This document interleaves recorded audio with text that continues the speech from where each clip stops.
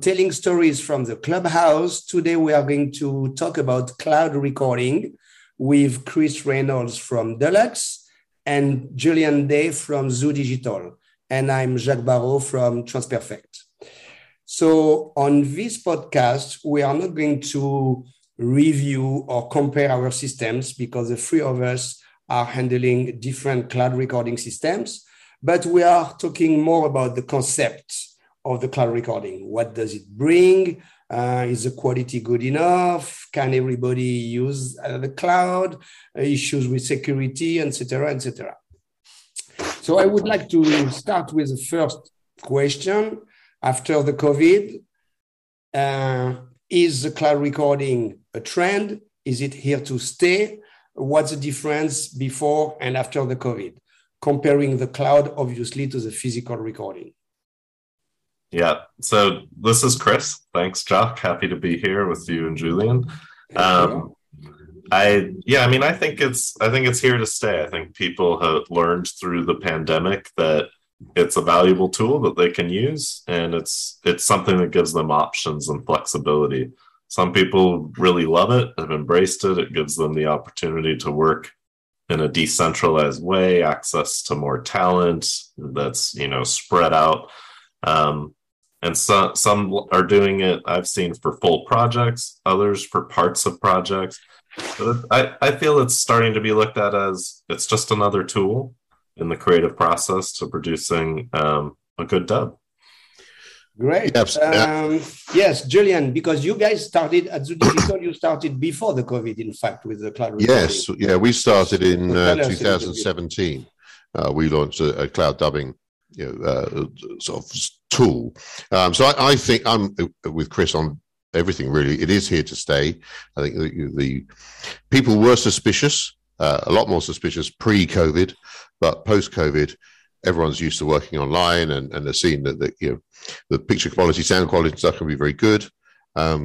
So it is part of the arsenal now of tools and options. It's all about options and choices with all the work out there, which just seems to not be slowing down right now. We all need to sort of look at different ways to do things with all the different genres, different budgets, different talents. Yes, that's absolutely correct. In fact, the COVID showed us how to communicate. We are all now doing meeting online, so people didn't go to the office. So it's in the same logic. People do meeting online, people record online. And maybe we should talk a little bit about the big difference between the cloud recording and doing a normal session with, I won't name any software, but with remote software where you still have an engineer recording somebody. You guys want to talk about that because that's completely different concept. Yeah, I mean, from our side, I've seen it used both ways, right? Like like Julian said, it's a tool in the arsenal. So some people are comfortable without a recording engineer and doing it in a different way, recording themselves. But there's also a lot of situations I've seen, regardless of tool, where engineers can still be involved and are involved in the session to ensure the quality's there and, to help people through the technical part, because voice actors aren't all technical and they don't necessarily want to control anything. They just want to perform, right? That is so true. Julian, did you have the same experience? Because from my point of view, we had some actors that were not, really online with that and says, no, I'm not an engineer. I'm not going to start where to play record. And although we all have the same kind of virtual rhythm band system, which is pretty cool and easy, some people still don't want to press on record. Absolutely. And I mean, and they are, that's what they do. They're employed and they're cast for their voice and their talent. And what we're providing is really sort of, I think all of us, assistive technologies, as we would like to call it, where we're just there to support the talent and try and make it as easy as possible for them just to do what they need to do, wherever they want to do it or need to do it. And we, like you guys, I'm sure, working with studios as well as remote home setups, because not everyone can have a home setup.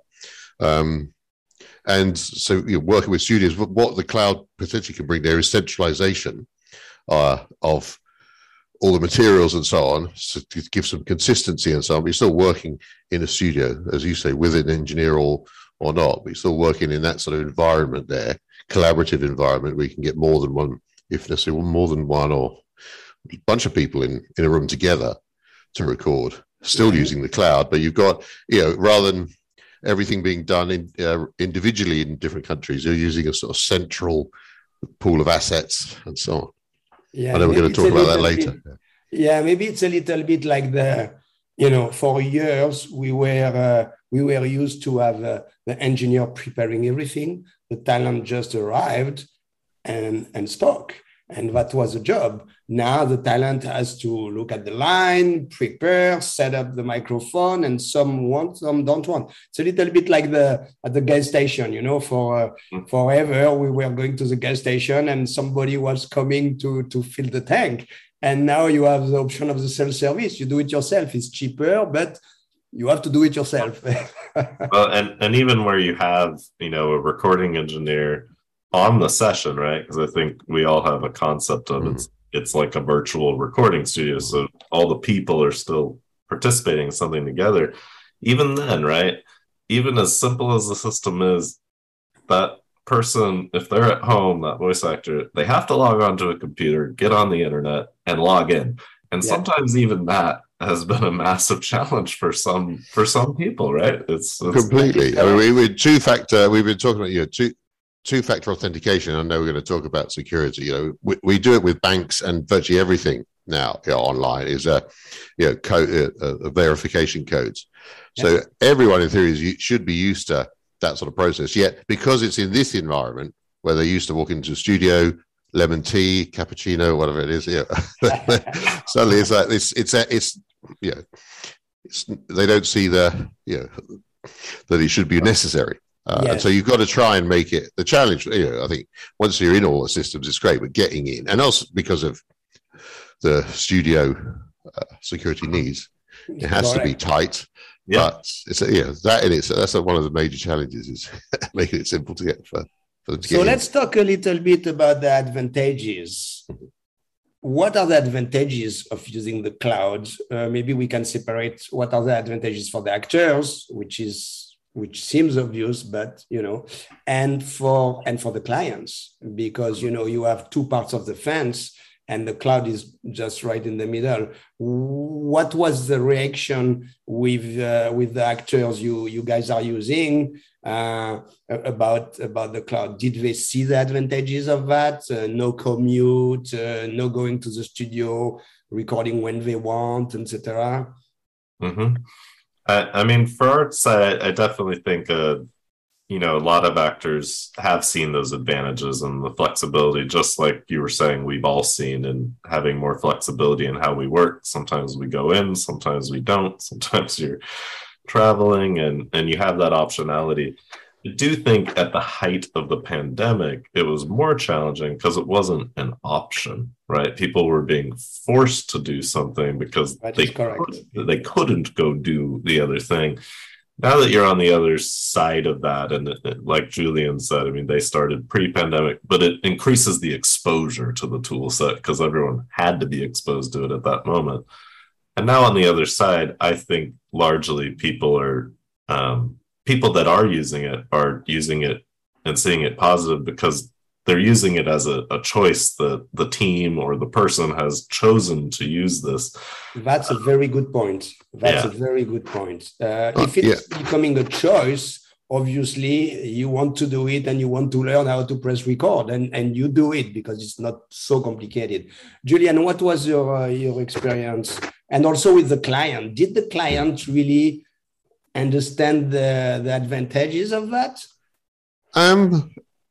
Some of them did. Some of them don't really mind or care how you do it, as long as you do it and they get what they want, for the price that you've agreed on time. I mean, the clients liked some of the clients that we were working with in the early days liked the fact that we could, because you didn't have to work chronologically, it was a non-linear process. Lots of people could work on the same material at the same time.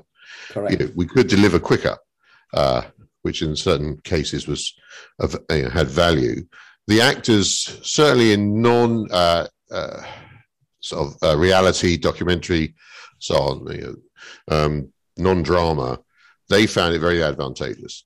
A lot of them do have home studios and home setups, so they've got a good controlled environment that can be monitored and tested. They can work potentially when they like. They can self-drive. But for lip sync, for drama, it does work. It works very, very well. But obviously, you need that collaboration then. So that's they're coming around to it. But that's a harder sell. The technology is good. It's all there. But it's the collaborative process. And again, because as I said, it's a creative process. You can't strong arm people. You've got to sort of go at their own pace to get them on board. Yes, and like in a physical studio, if you want to do lip sync dubbing, you have to have a perfect adaptation first, obviously. Yes. So this is outside of the tool, but if you don't have that, you can have the best tool in the world. If it's not well adapted. So in fact, people, I think that people understand that for a studio dubbing, you have to have a perfect adaptation for lip sync. But it's the same problem for Studio Next. It has to be as perfect. That's right. And I mean, what you can do with the cloud is if you have it all centralized, the adaptation, is or in there. Everyone can check it. Also, clients can potentially log in and review. They can attend sessions, but also review the adaptation and so on ahead of time. Review and QC the voices, and it means that the adaptation is being done in the system that the voice talent's going to use. So there's not this. It's not divorced from it. Yeah, we are using the same approach, and I just realized that. I didn't pay attention, but I named our system. So to be really fair for everybody, we are all going to name our system because that's only fair. So Chris, what's the name of the Deluxe recording tool? Yeah, the Deluxe recording tool is called OneDub. OneDub, okay, that's great. And it's on the Deluxe platform, obviously. And Julian, for Zoo Digital, what is it named? It's the very imaginatively named Zoo Dubs. It is all part of Zoo Studio. So we've got a Zoo Scripts, Zoo Subs, Zoo Dubs. So yes, great. And, stick Zoo in front of anything. And the TransPerfect tool is called Studio Next. So now we know all the names. So let's talk a little bit about the quality issues. Did you have some at the beginning? I guess Julian talked a little bit about that. People were a little bit skeptical about the. Yes, and we knew they would be. Yeah, we knew they would be. Yeah, that would be the first thing that people would question. So right at the start, we did tests with recording in a proper full-on studio with a big Neumann mic and all that. So and then we did it in a controlled environment, but with a USB mic. We sort of did it in a broom cupboard with a USB mic, different, and then mixed them and put them to the golden ears at a couple of studios to have a listen. And they could tell things were different, but they never said anything was bad. It was just sort of a slightly, different approach. So and I think I'm sure we're doing the same, is you have to be in a controlled environment. The system pings it and tests it before you can record, because it won't allow you to record if it doesn't feel absolutely right. It's like in a studio. If you have a $5,000 Neumann microphone, but your room is not soundproof, that doesn't matter. Obviously, that's right. And it's helping actors if they want to build studios, giving them advice and telling them what kit to buy, how to do it. But quality is something you've got to get right, because it's the first thing everyone's skeptical about. They say, "Well, but what if you record in the bathroom?" Well, you won't. Yeah, you don't do that. Yeah. So we do, it depends what you want to do. If you want a lot of reverb, you don't even have to have a plugin. You go to the there you go. I'm gonna say you made that point the other day when we were talking in prep, Jacques, that musicians they might love that for certain things, and absolutely. That's what I was saying is my friend Guy Charbonneau, who was the owner of Le Mobile, which is a big recording studio on wheels, a huge truck in Los Angeles. One day we went to record Rod Stewart, and Rod Stewart wanted to absolutely record in his living room, in other rooms with different reverb. It's no studio, so the truck had to go in the parking and run the cable in the studios. So that's a choice, but obviously rock and roll and recording dubbing, it's not exactly the same specifications. I mean, I do think that there's a couple other quality points that are advantageous that we've all seen, right? If you go back to, say, ISDN, if you had a remote person or something, you were dealing with very compromised recording quality, and you might need to do a follow-up of somebody sending you a file or something. I think now with cloud recording, if you can get that environment right, like we've all talked about, technically you can have that nice full resolution audio, which is a major advantage.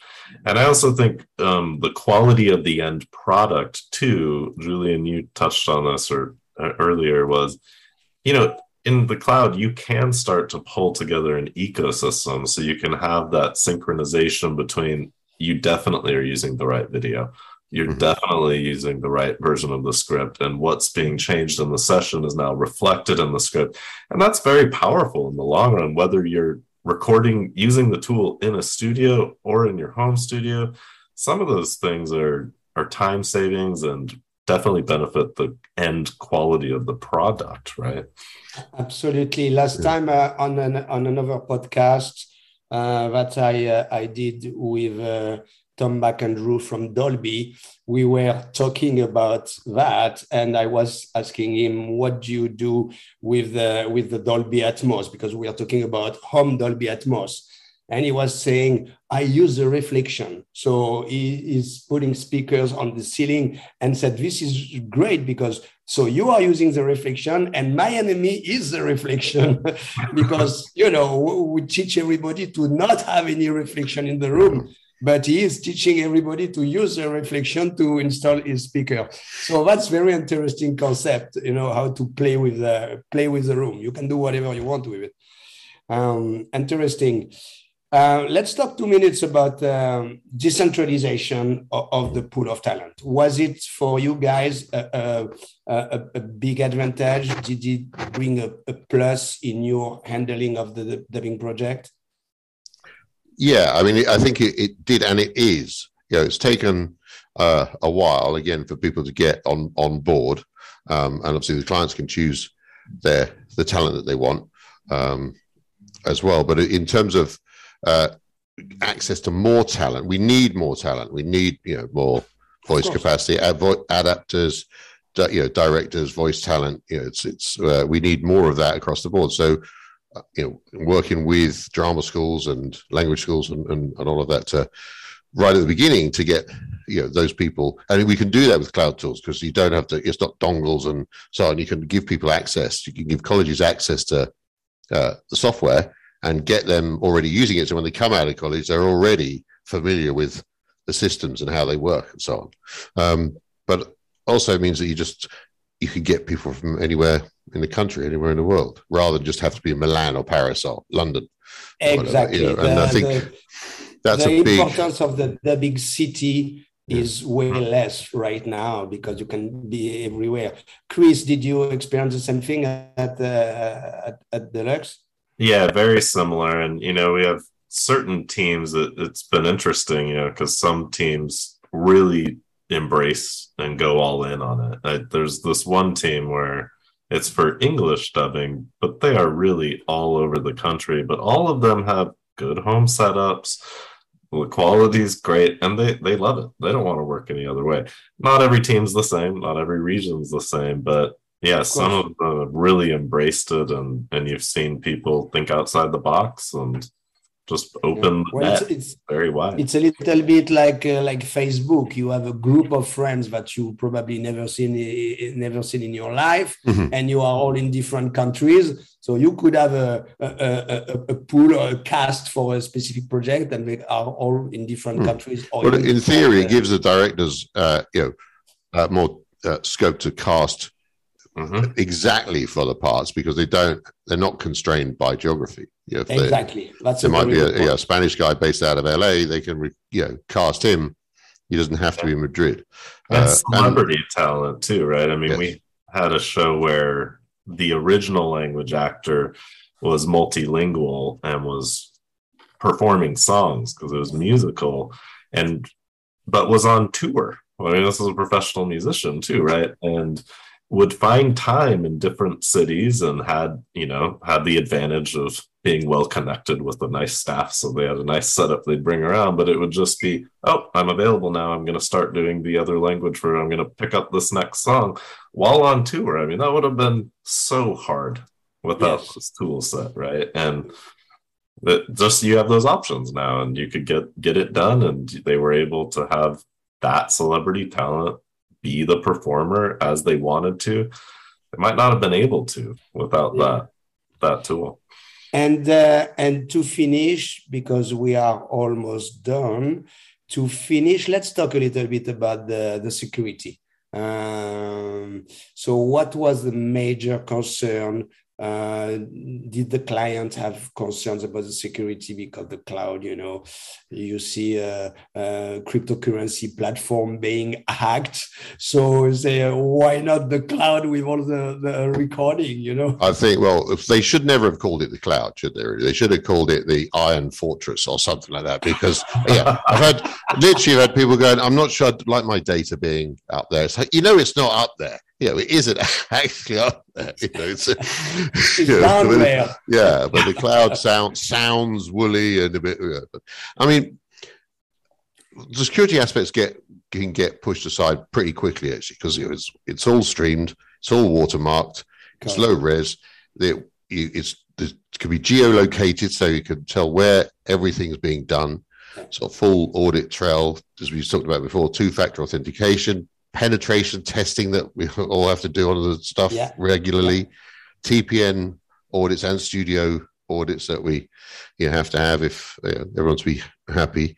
And it's one asset essentially that's been streamed. You're not sending multiple QuickTimes to a load of people and sitting on desktops, and which is cheaper as well and more secure. Because no actors has anything on their computer. The hard drive is empty, so this is a big advantage. The security is very the security aspects are very strong, actually. I think similarly. I think most studios, I mean, also all three of our products, organizations that, like we said at the beginning, we're all very familiar with the security requirements, and our customers know that about all of us. And they see that we built our tools with that in mind. And so I find the exceptions to that have been, as they always have been, the very rare you have a particular director or somebody who's just insisting on doing it a certain way. But those are the minority of projects where you end up with that very, hey, this is it for me. I'm only doing this. And it doesn't just apply to recording for them. It can be every aspect of it, right? Absolutely. I mean, you will still have actors or directors that want to have a piece of paper and underline a word or highlight a word to accentuate during the performance, because we are used to do that, and this is okay. Like you said, I think it's becoming the minority, so this is great. Guys, Chris Reynolds from Deluxe, Julian Day from Zoo Digital. I'm Jacques Barreau from TransPerfect. Thank you very much for the podcast. I hope everybody will enjoy the discussion, and see you next time. Thanks a lot. It's been good fun. Cheers. Bye. Thank you. Join us next time when we share more stories about elevating the art and science of global storytelling.